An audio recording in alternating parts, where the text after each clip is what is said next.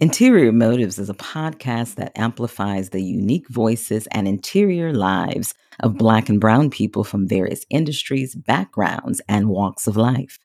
Visionaries who have overcome adversities and are doing extraordinary things in the world and in their communities, yet, like you and me, reflect the complexities of the human condition.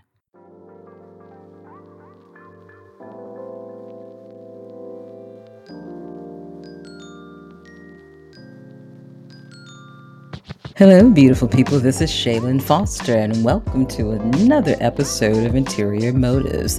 Today's conversation is with Beverly Sedlacek as she shares her powerful journey of emotional healing. So take a moment, relax, grab a cup of coffee or some tea, and let's talk.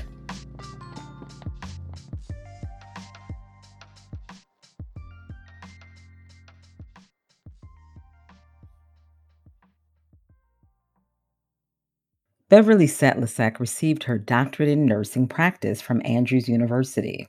Her area of expertise is psychiatric nursing. She maintains a thriving private practice providing treatment for people in the areas of trauma, addiction, abuse, relationship difficulties, emotional problems, and financial literacy.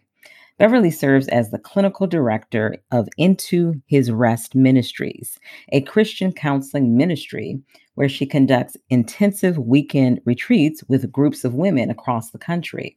Beverly is a frequent presenter at churches, workshops, conferences, and camp meetings all over the world. She and her husband David have written a book and workbook entitled Cleansing the Sanctuary of the Heart: Tools for Emotional Healing. When Beverly speaks, she is transparent about her own journey of healing and invites the courageous to join her in God's work of restoration and cleansing the sanctuary of our hearts. So, without further ado, please welcome the phenomenal Beverly Sedlacek. Hi, Beverly. How are you doing? I'm fine, Shaylin. It is so good to have you here on Interior Motives podcast today. I was extremely excited because I was able to reference your book in a previous podcast where the guest was Jamela Shroud. And she talked so fondly about this book that you and your husband authored and how much this book resonated for her and was really one of the pivotal pieces in her internal and external journey.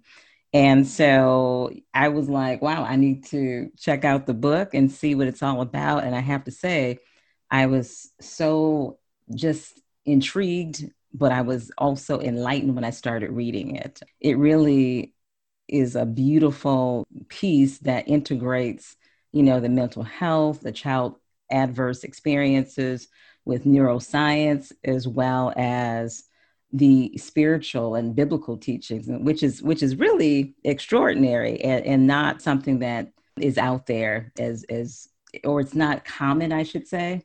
And so I was really excited to have you. So why don't you tell us more about your personal and professional experience and your background and as well as your journey? Okay. I am a nurse.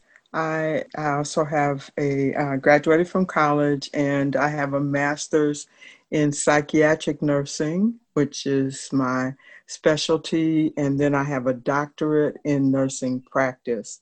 And when I started my journey of college, I did not know I would land in psych nursing. I absolutely love those who are mentally challenged. I love understanding how people get where they are, as well as wanting to understand how I can help them to move to a different place.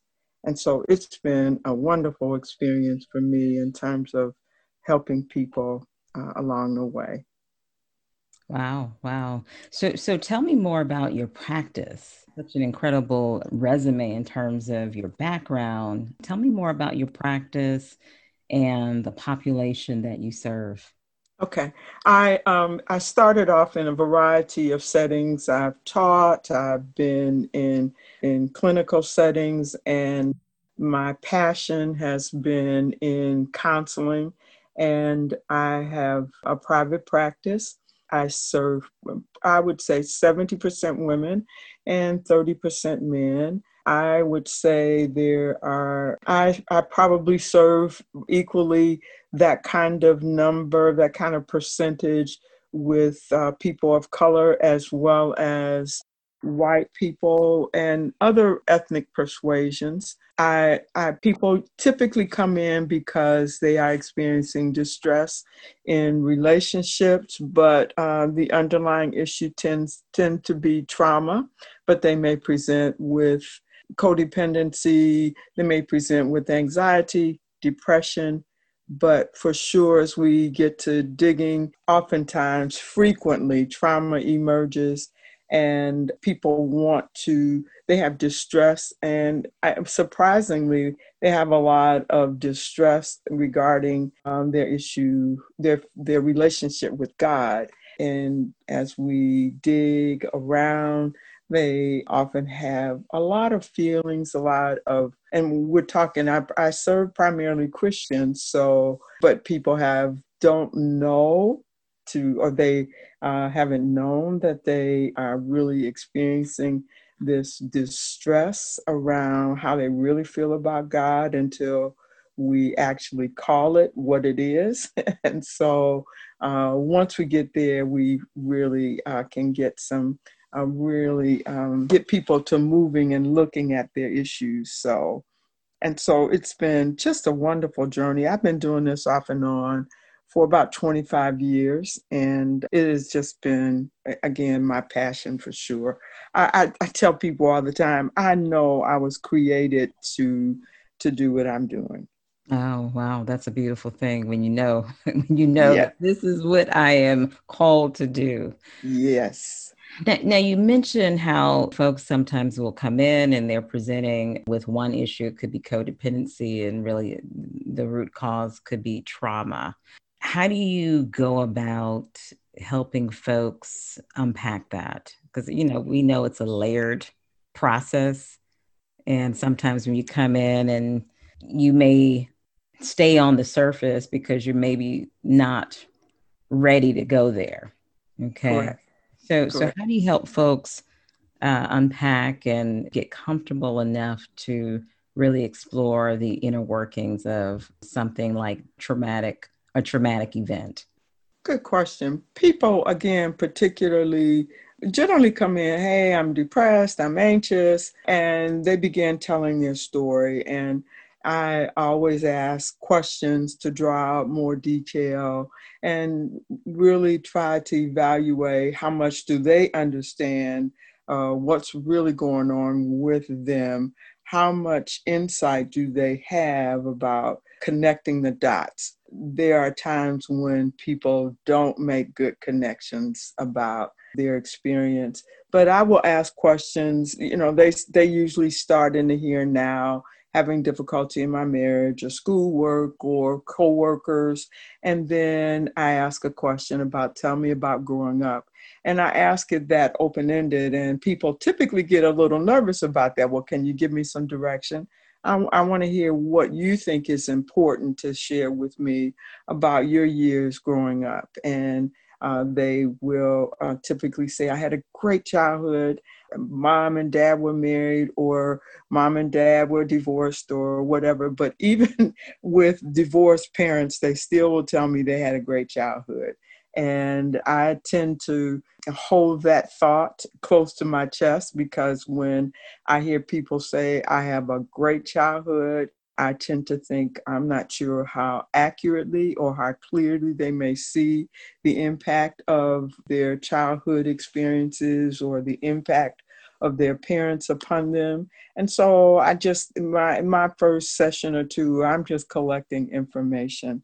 And then at the end of the session, I rehearse what I've heard. I repeat, the salient points that they brought up.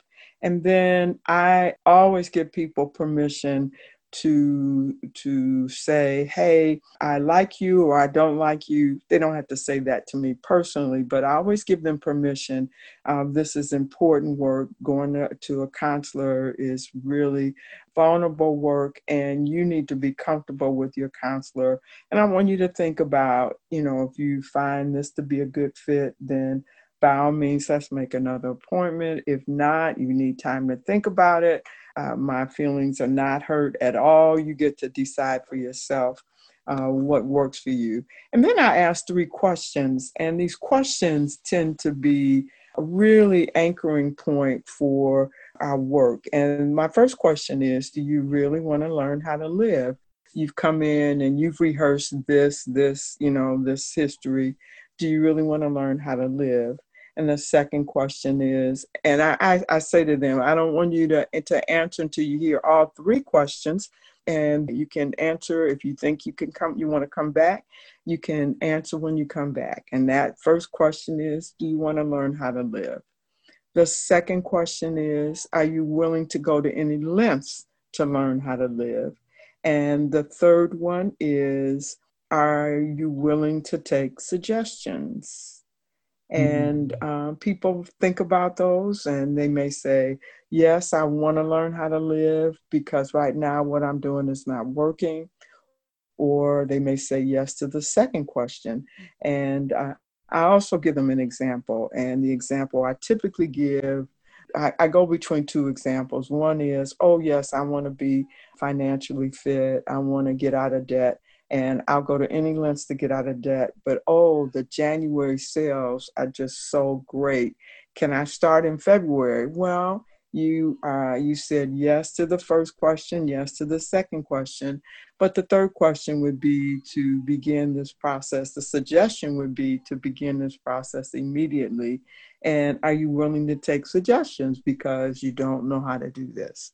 And they will say, oh, okay, well, and then sometimes people will actually say, well, I don't know if I want to, and it really is an issue of control. I don't know if I want to relinquish control to take suggestions to say yes.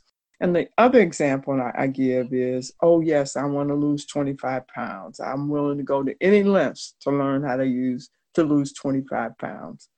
Oh, you mean I can't eat after 6? You're going to suggest that? Oh, well, I always eat at 7 or 8, and I always have a snack before I go to bed. Oh, well, you just have identified that you don't know how to do this well, and you need to take suggestions. Are you willing to do that? And so when they get in a hard place in therapy, I always refer them back to those 3 questions. Remember when we first started working together, what you said was yes to those 3 questions. And it is hard, it is difficult, but are you still there? And so those become a really wonderful place to anchor people. And as we move forward, when times get hard, they can say, oh, yeah, I did say that. Okay. So, and so getting people there and, to that place. And then one rule of thumb, and I think a good therapist knows that we see a lot when people walk in the door. Right. But because we see it, we don't have to tell them that we see it. Right. And the absolute best thing is to help them to see it and to own it for themselves. Right. And so part of what I do is work really hard to help them to begin to connect dots and call it what it is. Right. I can recall a woman who told me, I had a great childhood, parents separated, and we were talking about her relationship with her mother. And she was a teenager, and her mother, she had friends come over to the house to pick her up, and her mother was upset with her, and her mother grabbed her by the hair and slapped her in front of her friends. And when I pointed out, Oh, that seemed to be abusive. She looked at me just with these big doe eyes. She had never even considered that to be abusive or even inappropriate. Right, That because that's what her mother did, right. and Or that was the norm. Yeah. that was her norm. I like what I like the three questions as an used as an anchor, but also as a way of holding clients accountable. Hmm. Because when you ask the question, do you want to live? What is the implication coming from your perspective when you ask clients, potential clients of that?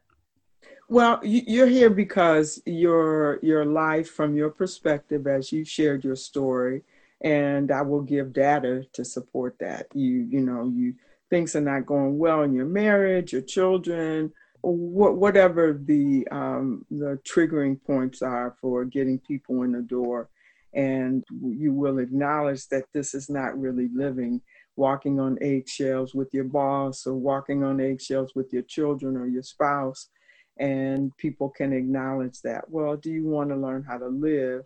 And implied in that question is there is another way of doing life other than how you're doing it. And it's taking a lot of energy, and that energy is tending toward death rather than life. And do you really want to learn how to live and live to the fullest? Hmm. And so that's what I'm implying. And sometimes I have to spell that out very clearly depending upon the issues, as people have shared that with me, in that first session. And sometimes it's a matter of their lives are in such disarray that they certainly can acknowledge that they want to do something different. Wow. Wow. So powerful. Even just the question itself is a powerful and certainly a reflective question. So, in terms of just your own personal journey, oftentimes people that end up doing the work that we do in the mental health realm, there tends to be a defining moment or a series of moments where we truly believe that God is calling us to do this type of work. So, what was it like for you? How did you know that this was the work for you and this is what you were called to do? Were there personal experiences along the way that you had to overcome for yourself in order to get to where you are now? Yes. I grew up in a family. My mother comes from a family of nine. There are nine siblings. There were nine siblings, and all of them were alcoholics. My dad was a gambler and a professional gambler, and so I knew addictions very well. And there was just a lot of chaos and unrest in my home. My father was physically abusive to my mom for a number of years until she decided no more. And Is that something and you witnessed yourself? correct, Okay. correct. And when I was 3, I was molested by one of her brothers, Mm, and that didn't bubble up until I was in my 20s. wow. And I just promptly tucked that away. And when I was 13, we moved a lot. And when I was 13, we moved to a neighborhood, and I was like fresh meat.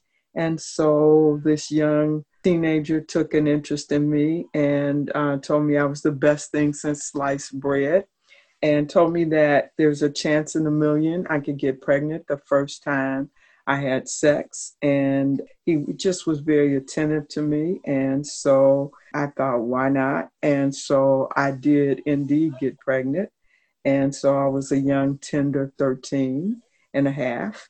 Wow. And back then they kicked you out of school. And so everything about that experience was pretty traumatic for me. I have a friend, and we're still friends today, who I had an older sister. And she told me, this is before my mom knew, I went to my friend's house after I had sex, and I said, I'm pregnant. And she said, you can't be pregnant. You just did it. And I said, no, I'm pregnant. And so 2 weeks later, as my body began to change, we had sex 3 consecutive days. And as my body began to change 2 weeks later, we pulled out medical books comparing notes, and I was in summer school, and my mom was a big cook and loved to make sure we had breakfast, but I stopped eating breakfast so I wouldn't get sick at going to school. Right. And I'd run out the door and say, I can't eat, I'll eat at school. And I'd eat at school, throw up, so when I got home, I wouldn't have to do that. But Mm. Darnella's sister told me that if you drank bleach and liquor together Oh, in a wow. cocktail, you could have an abortion. Wow. And so my mother was a beer drinker, but she always had alcohol around the house for people who came by who liked liquor. And so I began squirreling away some liquor. And when I had what I thought was enough, I made this concoction and drank it down, but it didn't get very far because of the toxic nature of the bleach, of course. And came running downstairs. It actually took my breath away, and ran outside, hauling air, really trying to catch my breath. My my mother came out and asked me what was wrong, and I told her I was cleaning up the bathroom and inadvertently drank bleach. And so we went to the emergency room, and that's when they ran a battery of tests, and that's when it was determined that I was pregnant. And it was a really scary time for me. So that was in July, August, and I was unable to go back to school. Or I went back for a couple of weeks, and someone told my belly was beginning to grow, and someone went and told the principal. And I had to leave school, and that was very traumatic for me because school was important to me. Right. And so when I had this child, went to the emergency, I went to the hospital. My grandfather died, and the funeral was the next day. I went into labor the night before. And so my mother dropped me off at the hospital thinking she wanted to be able to attend the funeral. And so I did labor by myself for 20 hours, except there was a nurse that stayed with me. Okay. She came in on day shift, and she stayed with me until I had Eric in the evening. And I am a nurse today because of her. I don't remember what she looked like. Back then, they wore scrubs, green scrubs. She had on green scrubs. And I think she had dark hair, and she had clean, pretty, pearly white shoes. And I became a nurse who was obsessed with clean white shoes. and, and so I had Eric, came home, and went right back to school. My mother was that was a real strong value she had about her girls getting educated. And so I went back to school, and she kept Eric for me. And I wanted to go to college down south, and she told me that was too far away from home. Eric called me mommy, and so she thought that would be too, he would forget me. So I went off to college. He was 18. I'm sorry, I was 18 and he was 4. And so my mom was very supportive. And so I went off to college, to a small Lutheran school, and they were throwing money at Black students back then. And I went to school with white people who had never gone to school with Black people Oh, wow. and never seen a Black person except on TV. What year was that? Just to give Uh, context. 1969. Okay. Yeah. Yeah. Wow. What a time. Yes, what a time. Right in the midst of, civil rights and segregation. Yeah. All. Yep. And the Vietnam War, that whole Mm, unrest, yes. and all of that. So I finished college pretty strong. And incidentally, while I was home, I didn't go out. I only went to the doctor. I went to the doctor by myself I went with my younger brother. He's 10 years younger than me. And he Mhm. was such a cutie pie. And I thought if I took him to the doctor, people would notice him and not my belly. And someone sent me Bible studies, and so I would get them in the mail one day and send them off the next day. And when I had Eric, I was after the back in the day, you had to stay home for 6 weeks after you had a baby, Right. that old wives' tale. And so Is at that the an end of old that, wives' tale? oh my goodness, yes. And so at the end of that 6 weeks, I took Eric and carted Eric off to church with me. So I began going to church in earnest at that point. And so again, when I hit the rotation of psych nursing, I could understand some of my thinking and some of my brokenness by the things I was learning in class, and I was just so fascinated by this discipline. And I had a great psych teacher. Her name was Jane Lutz, and I knew I wanted to continue doing that. Mhm. And What so did you say? that's You said her what name was, what was her name again? Jane Lutz. Okay. Yeah. And So she was pretty, would you say she was one of your inspirations in terms of the work that you're doing? yes, yes. But probably my favorite inspiration was a teacher. So I didn't do any counseling after I had Eric. I just put my head down and went back to school. And And so when at that point, you were in what grade? I was in the eighth grade. I Okay. was in the eighth grade Okay. and went through college. I mean, went through high school. Every place I went, I had to take Eric. And I, again, there was no trying to understand what happened and my own pain and my own shame about that experience. And when I hit the rotation OBGYN, and I had to follow a teenage mother. But what was interesting, the teenage mother went into labor, and in the room next door to me, there was a woman in labor with twins. And so I abandoned my post and went over to see this exciting activity of this mother having twins. Right. And so that teacher's name was Joanne Hall.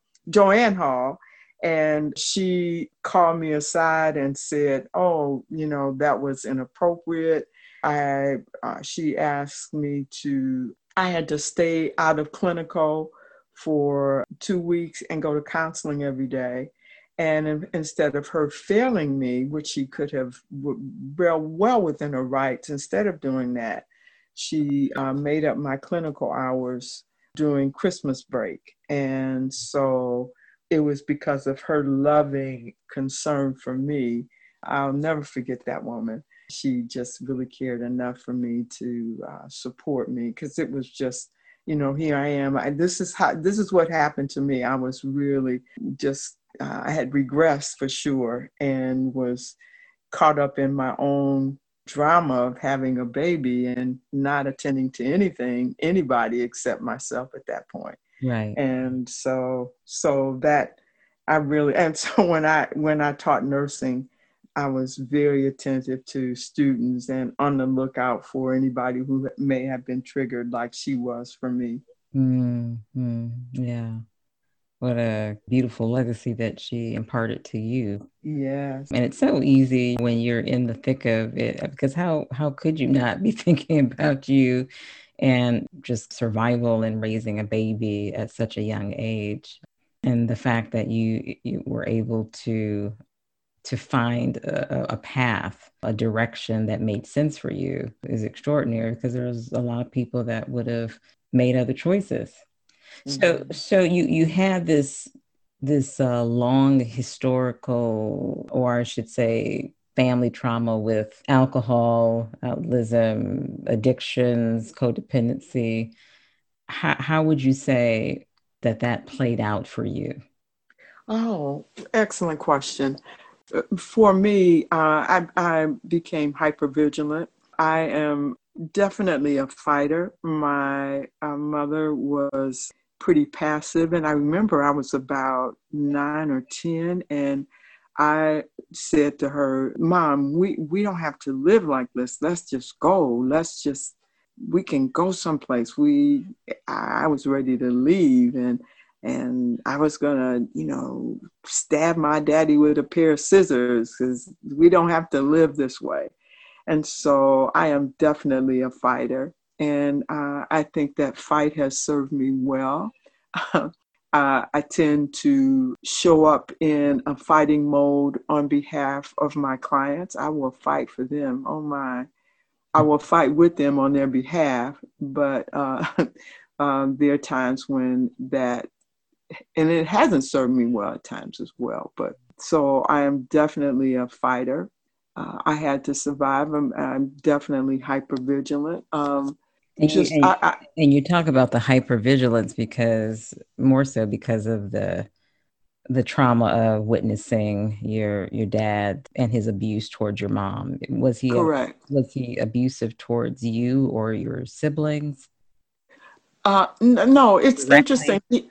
It's interesting. My dad used to tell this story that when I was an infant, my mom would go to the store or whatever, and I would cry from the time she walked out the door until she came back. And he said one time he called me Bevy, and he said one time, Bevy, you came so close to being thrown up against the wall because you wouldn't stop crying.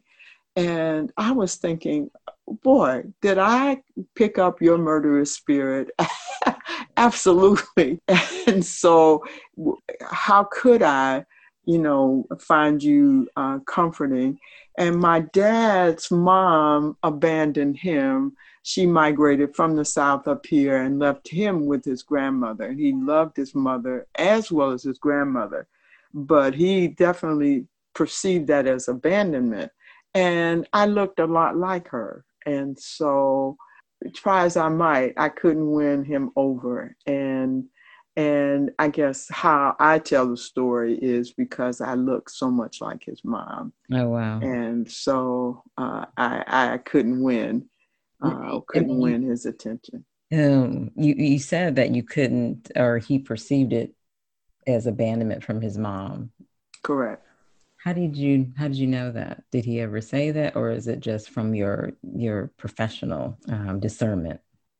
Good question.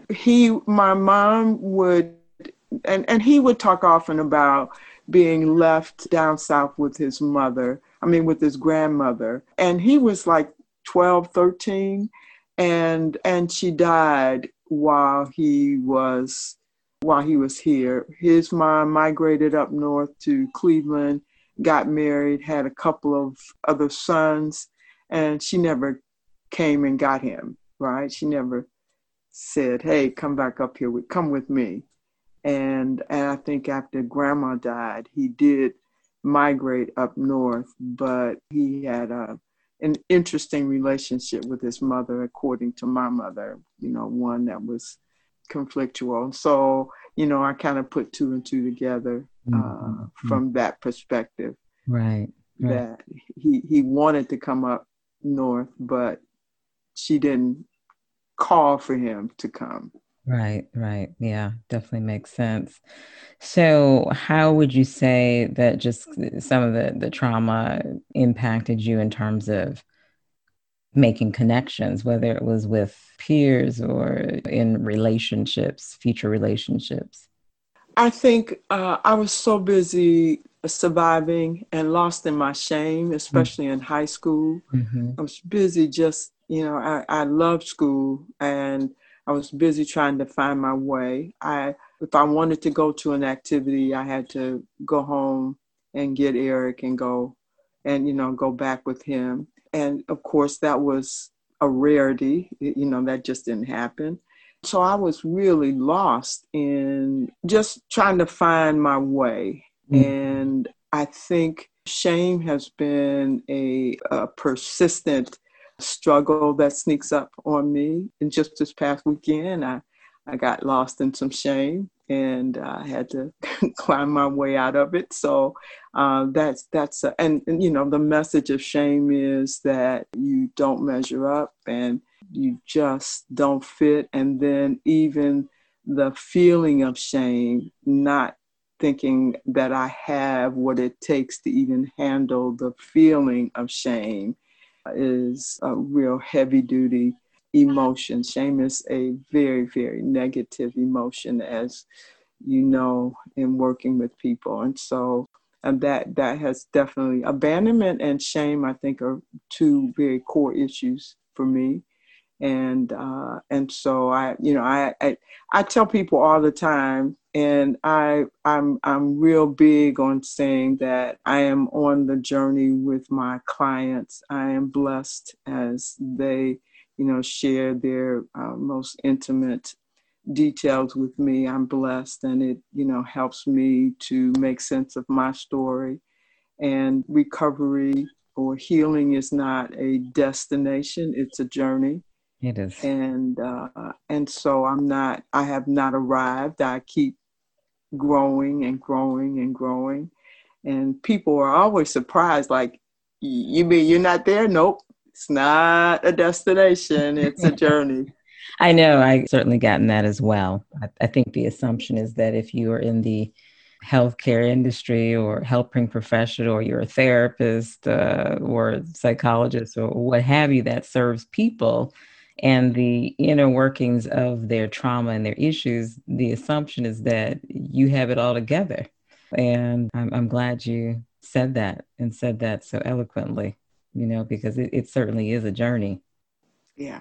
And to kind of emphasize that, I was talking with a client the other day, and she had switched from one, she's ADD, and she had switched from one stimulant to another, and she's now on Adderall, and she loves it, and she was so focused, and she got so much done, and her husband's happier, and she's happier.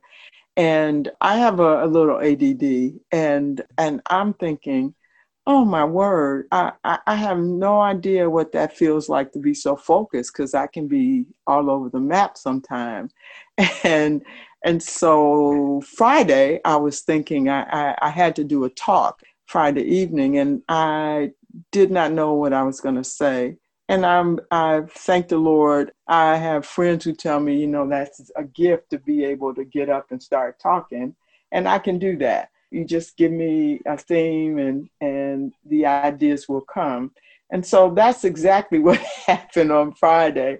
But I was feeling some kind of way about that. Like, who gets up and not have notes and just get up and start talking? I was So thinking, why were you feeling some kind of way about that? because I would have wanted to, I wanted to know a little bit. I wanted to have some idea. I had, a couple of things I wanted to talk about. I could have talked about, but I didn't know. And I kept going back and forth like, Lord, are you going to tell me? And then I ended up on the one subject, and I'm sitting in the front of the church, and they introduced me, and the setup was I was the first African-American woman to speak at this event. And so I get up, and So now you've given me more context. I understand. yeah, no notes. And I just open my mouth, and I just start talking. And then I sit down, and I thought, who does that? Who does that? Why would you do that? Why wouldn't you have notes? And so I proceeded to beat myself up.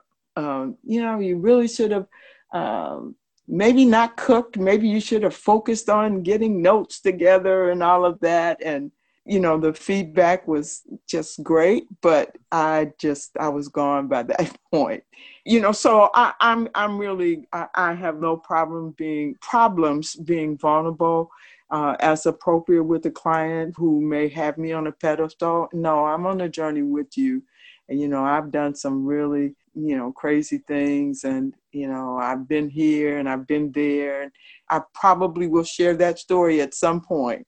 because it was just, and I mean, God just blesses. It's a gift. I can just get up and talk. Right, right. But I wasn't reading it as a gift that day. It was like, who does that? Nobody does that. Mm-hmm. People, the other men who spoke, they had notes, and it's like, who does that? Why would you do that? So I had to remind myself yesterday as I was digging out, this is a journey, not a destination. Look at the fruit. God tremendously blessed. He blesses all the time. There are times when I do have prepared notes and I have forgotten them, or they don't download to my iPad. Right, Something happens, right. I've prepared, by praying, and, there's been some internal preparation, and he just can bless, and I need to be okay with that. Yeah, yeah, yeah, yeah. And some moments are just that divine moment where Yes. whatever comes out, you trust that it was meant to come out and it was meant specifically for somebody, you know? Yes. Yeah, yeah. So, such an incredible journey. So, at what point do you connect with your partner, your husband? You have this incredible platform and ministry in mental health, as well as you came together to write this book. So, what was that journey? Yes. So I did not think I would get married. I thought I would so I'm 28, Eric's 14, and I'm 32, Eric's 18. And I'm thinking, well, I would just follow him around, get a PhD, and I'll just follow him around and be the doting grandmother. And And so I met my husband while I was in graduate school, and we got married. And a couple of years after we were married, my husband just really sensed that God was calling him. He also is a counselor in LCSW with a PhD, and he was sensing that God was calling him from doing things the way he's always done them. He was an addictions counselor, Mm-hmm. and one treatment modality was to have the person give, instead of carrying shame themselves, have them do it, give their parents, talk to an empty chair and pretend their parents are in that chair and give their parents back their shame. And somehow that didn't sit well with him. He was a relatively new Christian. Mm-hmm. And so he was sensing that God was calling him from what he was doing. So he sold his practice, and about 6 months, just really was seeking the Lord, what he wanted to do. I was working at the time, I was counseling. And so we decided to open a little lifestyle center to do health, physical health things. And then someone gave us a book, and the book sat on the shelf for a couple of years. And David pulled the book off the shelf and started reading. And one night I saw him crying, and it's like, what are you crying about? And he said, this book is really moving me, Mm-hmm. and you've got to read it. And I started reading the book as well. And it was doing the same thing for me. It was really moving me. And, it was talking about principles that we certainly mentioned in the book that we wrote. But we felt like we had a unique perspective in that the things that, when we think about emotional healing, to really walk people through the sanctuary. The sanctuary is just such an important, beautiful illustration of what God wanted to do with us as humans. Right. And so we saw beauty in walking people through a healing process through the sanctuary. And so I remember a friend invited us to come, and the very first time we presented that, and weaving some of the ideas we got from this book and walked it through. What is the book? The name of the book, I knew you were going to ask me that. I can tell you the name of the authors, John and Paula The Transformation of the Inner Man. Okay. That was the name of it, by John and Paula Sanford. And it was just, not focusing on behavior, but helping people to understand from a biblical point of view, the motives that prompt our behaviors, the motives that drive us. And I had never seen it presented that way in terms of a spiritual framework. Right. And then with the sanctuary, it just became richer. And so the very first time we shared it, it was like, wow, this is so powerful.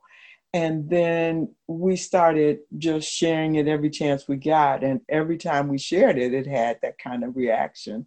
And so instead of people coming and looking at just their physical health, we started sharing that piece through the sanctuary. And then we developed a reputation for emotional healing. And so the ministry just took off. And it was just we had no idea. It was just, okay. And then my husband again got this. I have a sense that God is calling us to a larger platform. And someone called us. My husband's quite a writer, a gifted writer, and he had written an article about emotional healing. And this guy called us and asked us to come and do some TV programs on 3ABN. And we went, and somebody saw us on 3ABN and asked us to come and do a drug treatment center in Montana using these principles. Oh, wow. And we went out there, and we got there, and the tables turned a little bit. People were not quite as open and ready for what we were offering. And that lasted about 6 weeks. And like, okay, God, where we're going. And then, but before we, pardon me? I was thinking, what made you believe that they weren't as open? Like, what was the feedback that you were getting? Oh, okay. Yeah. So the gentleman that asked us to come, he had a person who was the business manager. The business manager believed that people should pray more and try harder for emotional healing. Okay. And so, well, no, that's not how God taught us. And that's not why this guy brought us here, to teach people Bible promises. Yes, the Bible isn't a part of it, but that's not it. And then she began talking to the clients who had come because we were there, and it was just not a good fit, and we knew we couldn't stay. And so it's like, okay, so where are we going from here? So, but before we left Ohio, we had written this book. David did the yeoman's writing. I did a lot of editing and added some parts that I typically do, and added that part. But it sat in a computer for probably 4 or 5 years. And then when we got to California, and we were at a lifestyle center called Weimar, and we got there to do emotional healing component to their program. And somebody said, well, where's the book? And, well, we have a book on our computer. And so we got it published, and it was at the urging there. And we are just always surprised when we hear how far and wide it's gone, and people use it in churches now for study groups. And we are just amazed. So we just did a 3rd edition. I think it was end of 2018. Yeah, it's really an amazing book. It really is. And I read a lot,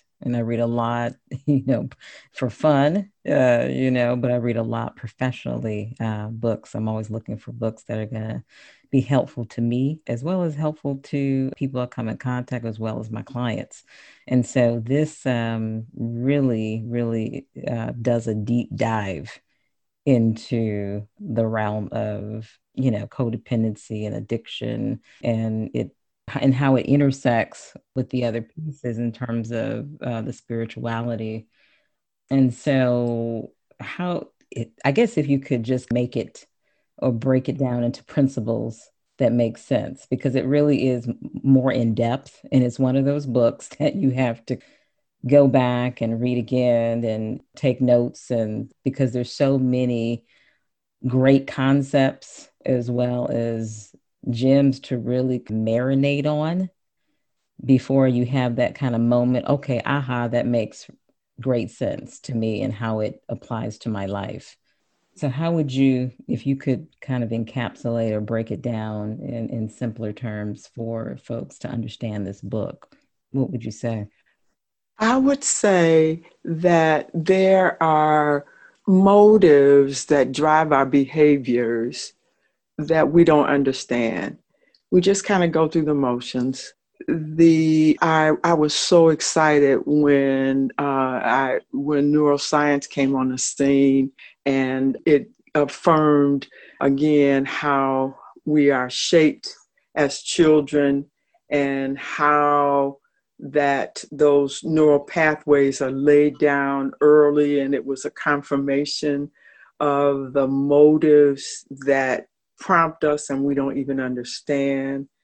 How our first experience of community is with our parents, and how they shape us to enter into any other community we enter into, and how we are wounded in community, and how that wounding shapes us, because when I am hurt, I don't want to sit in pain. I mentioned, for example, one of my core issues is abandonment. I don't want to sit in the feeling of being abandoned all day. Right, So I learned to do things very early in my life to survive life. right, And there are things that I do that as I grow up, they then get in the way of my ability to thrive in life. And I mentioned, for example, that I'm a fighter, and there's a good side to the fight, and then there's a not so good side to the fight. And so my fighting, you're gonna abandon me. So I'm going to do things to make sure I'm not abandoned. So I'm going to go and, especially early in my life, I would go, and attach myself to people who would ultimately abandon me. And it would be a self-fulfilling prophecy. right, And I didn't know that that's what I was doing. I just thought I had incredible bad luck. right, And right, then as I began to understand, first of all, embracing my own story, that yes, these things happened to me, and grieve what happened to me, and then to see how I had to survive in life, and really take that deep dive to understand what are the survival tools that I'm using, because those survival tools are not the tools that are going to help me to thrive in life. right, right, right. Yeah, And and so so, often as human beings, the tools can be, those maladaptive tools, those negative ways of coping that become habitual, yes. that we use to numb pain or whatnot, which tends to translate into addictions and self-destructive behavior. And it's spelled out in such a way in this book. But what's so interesting was some of the analogies that you used as it relates to biblical teachings, because so often in Christian spaces, there tends to be the mindset of, or there tends to be the instruction of prayer and giving it to God and trusting God that he'll work the pain out, or he'll work it out for our good. But you mentioned in the book the concept of even just trust. You talk about trust and how often you're dealing with the lack of trust in God. Can you talk a little bit more about that? Oh, yeah. So, so just in the spirit of vulnerability. So, I come home Friday night and, I'm on this spiral down the toilet, where shame takes you, how could you do that? What self-respecting person would do that? And on and on and on. And I love Psalm 139 in the Passion Translation. And that is a little known translation, but if you have a Bible, on your phone, which most of us do, there is, it's called the TPT. And this Psalm 139, I was reading that every day for a while, and it just really, really blessed me. And one of the principles about, it's just a beautiful psalm. And so as I was, struggling yesterday morning, and it starts off with, Lord, you know everything there is to know about me. You perceive every movement of my heart and soul, and you understand my every thought before it even enters my mind. Now, that's what this translation says. And so I was like, no, you couldn't possibly know you could not, there's just too many thoughts that go through. And boy, what a small view of God, this infinite God. And it goes on to talk about how he knows us. He's so intimately aware of us. And this is the text that just really, really blessed me. You've gone into my future to prepare the way, and in kindness you follow behind me to spare me from the harm of my past. With your hand of love upon my life, you impart a blessing to me. This is just too wonderful and deep and incomprehensible. Your understanding of me brings me wonder and strength. And so now he said, before you even think of thought, I got you. And then he says, I got you. I know you. Even, I know I'm already in your future. I already fixed it up. And the harm of your past, whatever you've done in the past, and you may not have been good, but I'm even blocking that. And that requires me looking at God. Oh, you are indeed trustworthy. You are indeed all that you said you are. You are indeed that. And being able to see him not just as this, I'm going to pray and do the pray more and try harder, but I'm going to trust that what I said Friday night is what the people heard, because you've already gone into my future. You already have fixed this up. And your call to me is, as you bring this to my awareness, is that you got me. And I can either believe your word, or I can believe the lies that shame would tell me about myself. And I'm going to choose to believe you. And so remember, we're hurt in relationship, and we have experiences where we've been hurt. And our belief is that God calls us to experiences for healing.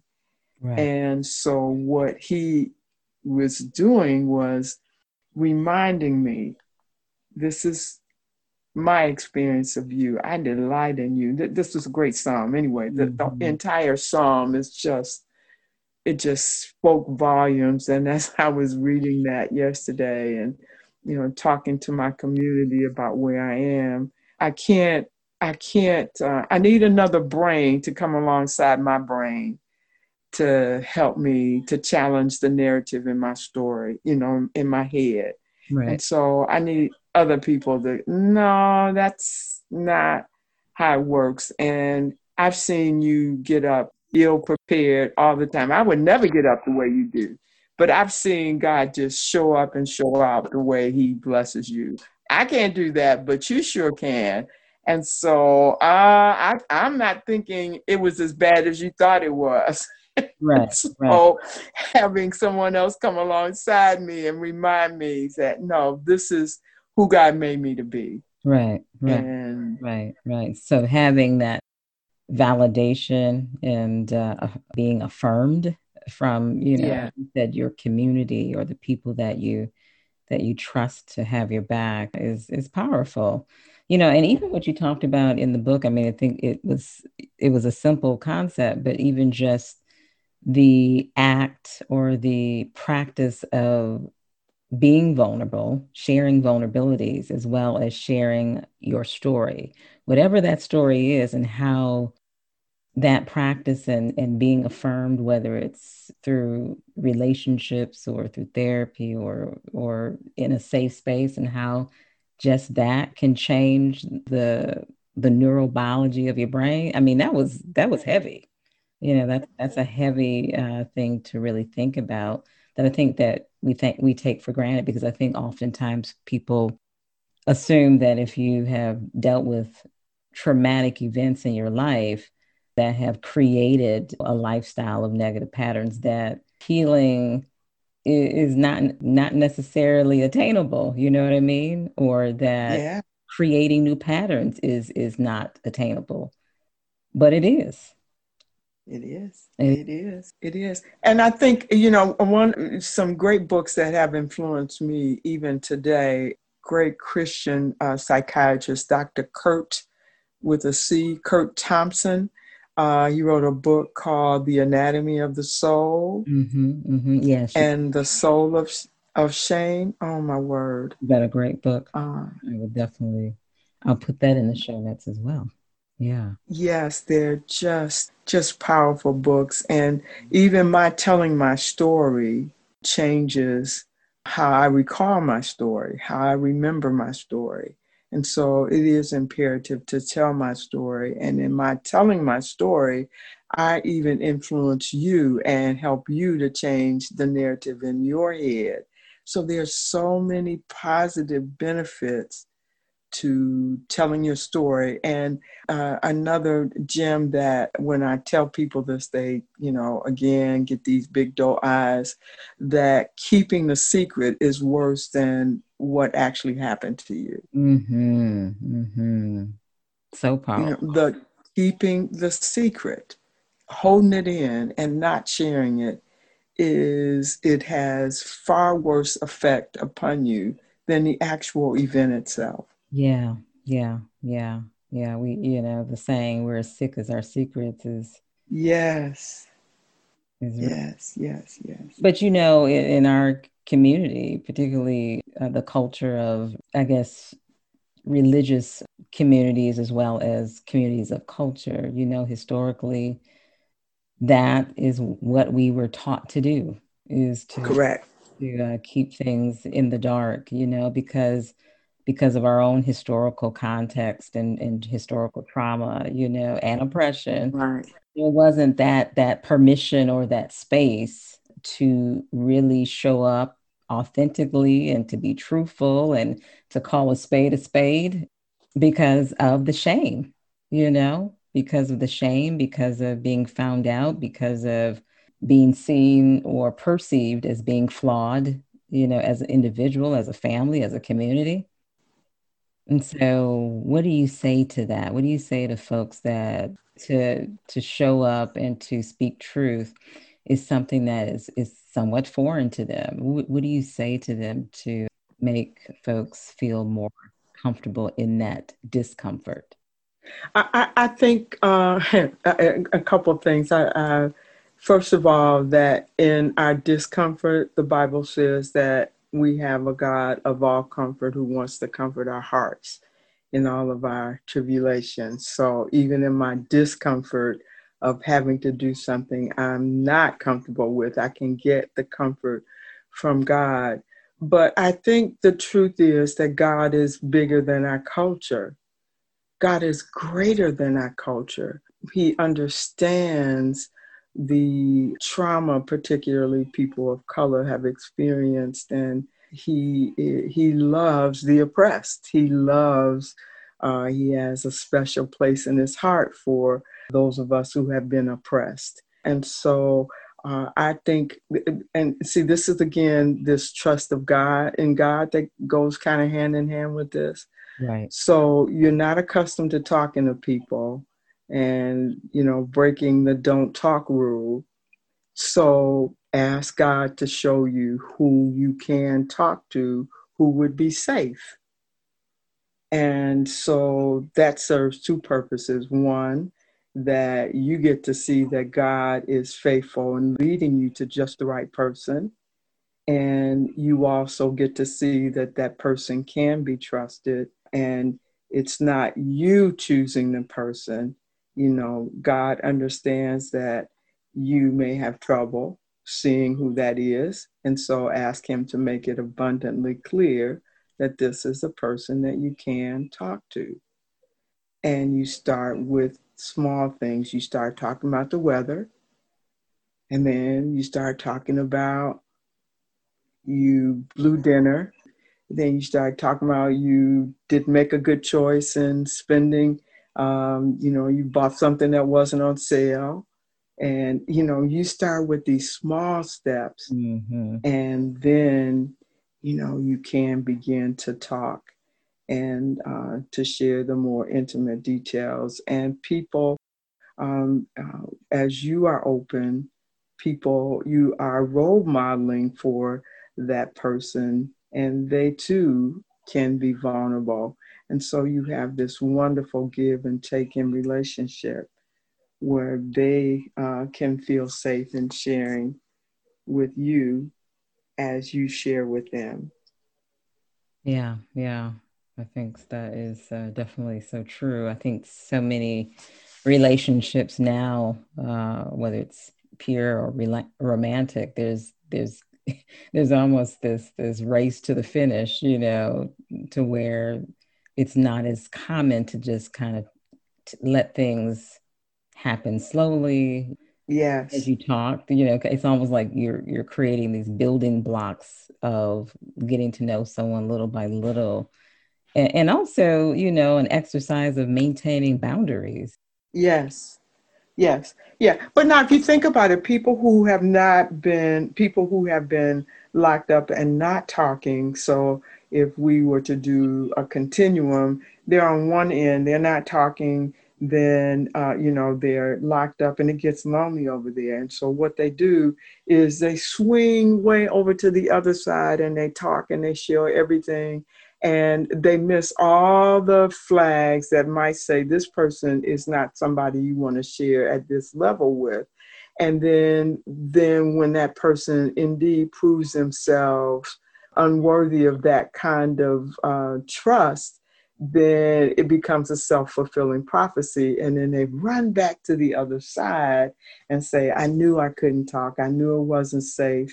And they stay over there again until they get really lonely and becomes unbearable. And they do the same thing rather than taking this process and, watching for the red flags. And then this is all I can tell you because this is all you've demonstrated that you can handle.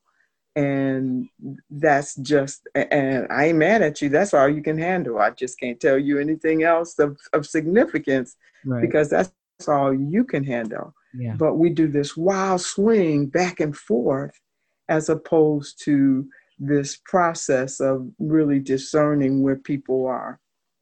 Yeah, yeah, that's huge. That is huge, especially when you're dealing with codependency. And, oftentimes we think of codependency as it relates to, growing up in an alcoholic or addictive home, but codependency is so much broader, and there's so many people that have some of the traits or the behaviors that Mm-hmm. don't even realize it. Mm-hmm. I'm sure you see Mm-hmm. that in your practice. Oh my, Yeah, all the time. that's a whole nother episode.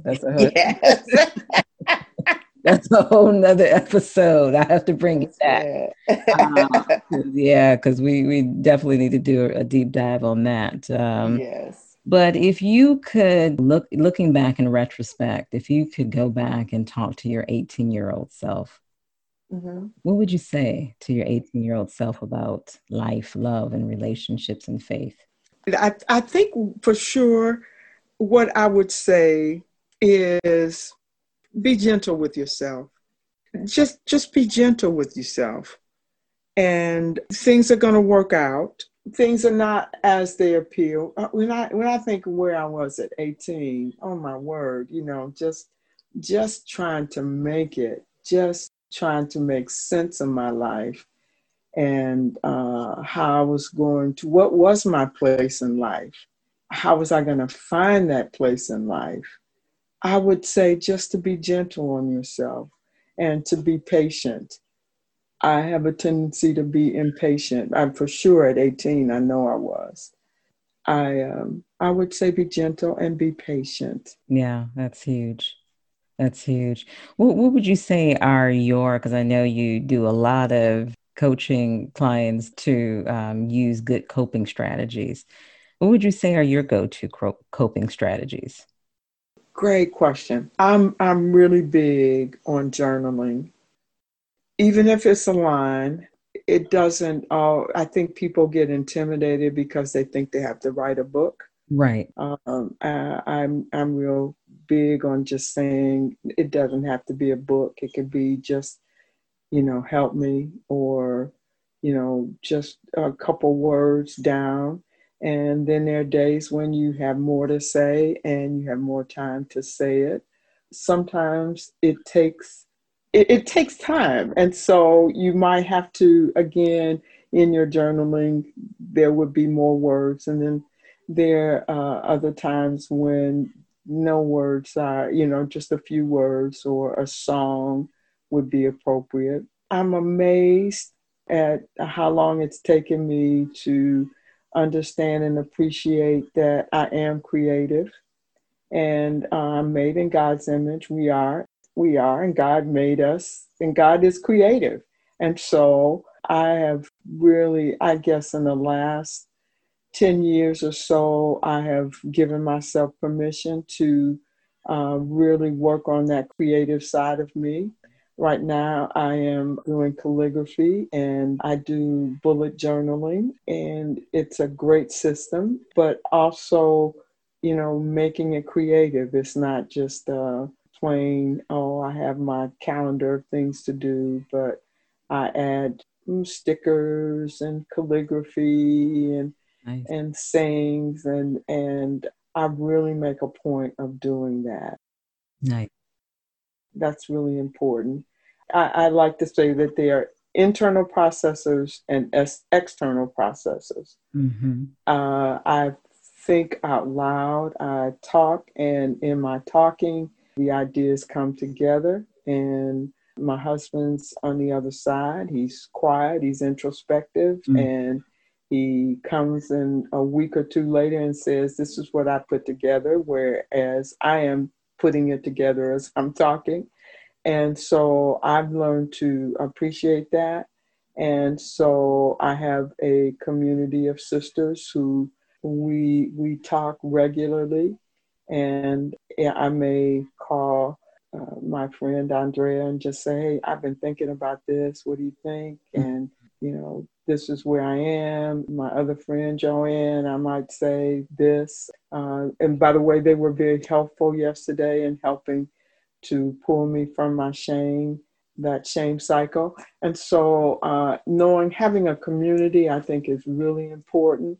And they just become a reality check for me. And so I know that the narrative in my head is not, it needs to be challenged. Just to tell you a funny story real quickly. So since we've been on lockdown, my husband and I, all summer, we still walk 5 or 6 miles a day. And so I've lost weight in the pandemic. And so I probably have lost 7 or 8 pounds. And so I remember when it first happened, and I was so excited. I got on the scale. I was like, wow, this is great. And so I got in the shower and I was thinking, oh, I forgot to check. And I'm thinking, when I get out, I'm going to check. And I know I'm going to have a 36, 24, 36 body, right? And so I get out the shower and I look at myself in the mirror, and I still am just a smaller version of my same shape. Right. And I started laughing to myself. That narrative in my head was like, oh my word. And I almost had a nerve to be disappointed. It's like, oh man, what? You lost 7 pounds and you still look the same? No, I've lost 7 pounds. I'm just a smaller version. And when I told Andrea and Joanne that, they just laughed. Those narratives have to be challenged all the time. It's a And magical, so magical. part of my coping is to have somebody, this is a narrative in my head. Right. What do you think? Does that sound right? Yeah. I want Thanksgiving to be Norman Rockwell. My kids are like, we're watching a football game, and if we eat at 4, I'm fine. We good. No, I want everybody at the table dressed up, and we're going to say our blessing, and we're going to thank God for everything, and we're going to sing songs. And they're like looking at me like, you are out your mind. Right. I would be so disappointed until I realized that the narrative in my head is not what I got. Right. Yeah, it's so funny that we can go there. We all can go there at some point or another. Yeah. That's cool. That's cool when you have a tribe that will keep you grounded. Yes. Grounded. So we're at the rapid fire. I'm going to ask you a few questions. So what would you say is your favorite destination in the world? Oh, I love Czechoslovakia. I love Prague. That's a good, I love Prague. Yeah. What do you love about Prague? It's so beautiful, ornate, and it's just, and I don't like old things ordinarily. I don't enjoy London, but when we went to Prague, it was just so beautiful and just so historic.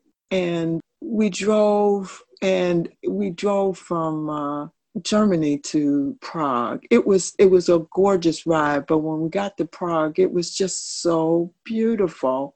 And I want to go back. Saying something. Yeah. Yeah, it's beautiful. Yeah, cool.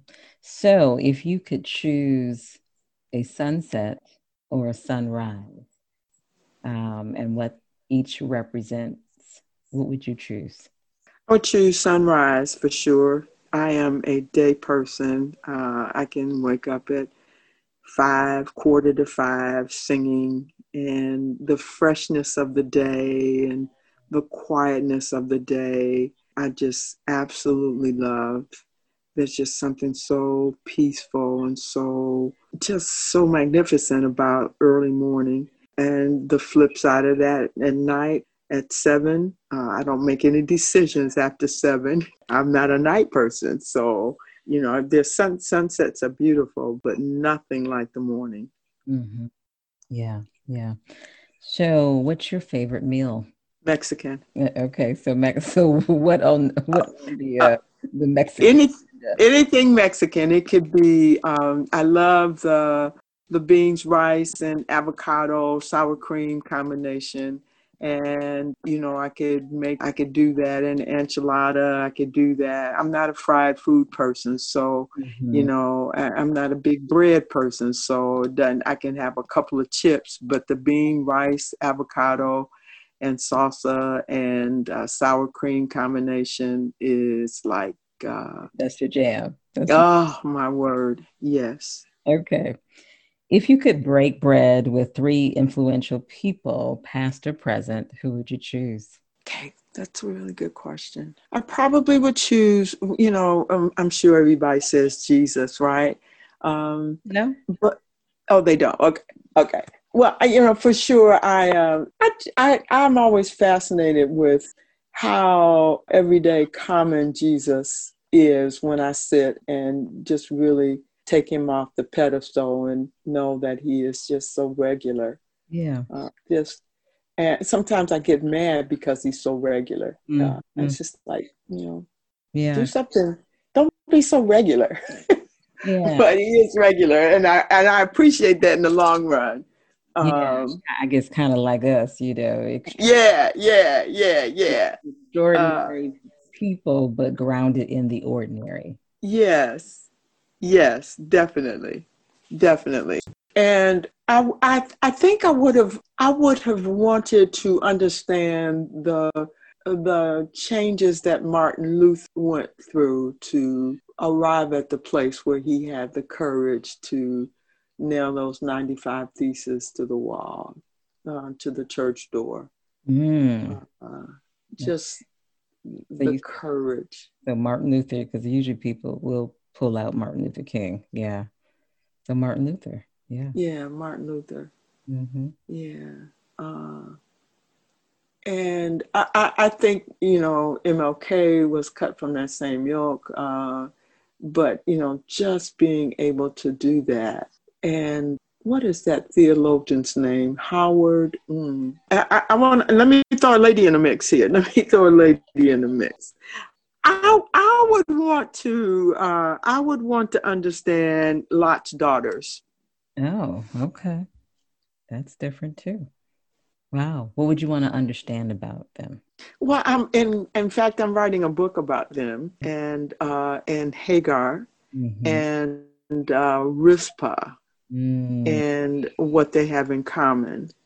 And Lot's daughters have taken a bad rap. But when you look at the story, when you sit with the story, when you look at the context and you look at all the angles, they were trying to help God out. Mm. They thought that the story is that they wanted to preserve seed for their father. They were trying to preserve his lineage. And so they were trying to do something good, but they were trying to help God out because they didn't think that God could do that. Wow. And so they were trying to help him out. Wow. And I think I would be surprised at how much I'm like them. Hmm. Well, I know, I mean, I'm surprised even as I'm writing and sitting with them. I've been sitting with them for longer than a couple of years, but been writing a couple of years with them about them. Wow. And I'm a lot like them. Yeah. Yeah. Yeah. I look forward to reading that book when it comes Yeah. out. Yeah, but it sounds like it's going to be real interesting. It's amazing how as women we have more in common than not. Yeah. Yeah. Yeah. And then last question, if you could create a billboard for millions of people to see, what would your message be? Long answer short. I'm going to try to say it short. Between 1 and 2, 3 and 4, the whole numbers is infinity, right? Mhm. So it's like 1.33. But when you do 1.3, it goes on at infinitum. And how you get to 1.4, 1.5, 1.5, I don't know, but you do. You go to 1.7, 1.7, and then you get to 2. And so when I look at you, I'm seeing you at 1.3, and you have infinity in you. You have a piece of infinity in you because Mhm. you are made in God's image. And I would want you to grab a hold of that. And so I get a snapshot today, but that's not the end of the story. If I come back and study you again in a couple of weeks, you would be different. And you Mhm. might be a 1.4. But there's an infinity between 1 and 2, between 2 and 3, and I would want Wow. you to know that. Powerful. Powerful. Thank you so much. Wow, you have dropped some gems today. Just so much insight that we can glean from your testimony, your ministry, as well as your books. So I look forward to further conversations with you. So where can folks reach out to you or connect with you, Beverly? Good question. We have a website,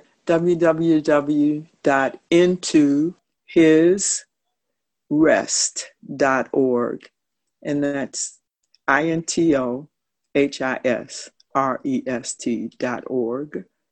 And you can get our book and workbook from the website, as well as some other resources. We have some presentations that we've done A couple of our favorites are Sexuality and Forgiveness, and they're on the website.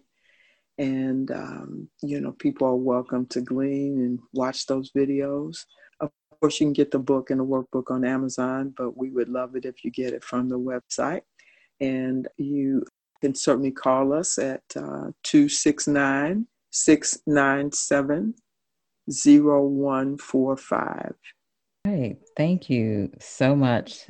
So much. I can't tell you enough how much this has been so insightful and helpful. And we look forward to things in the future for you and your husband as you continue on to impart just such powerful messages to people. Thank you. Well, thank you so much. This has been great. Feel like I'm talking to an old friend. Thanks so much. We are. Yeah.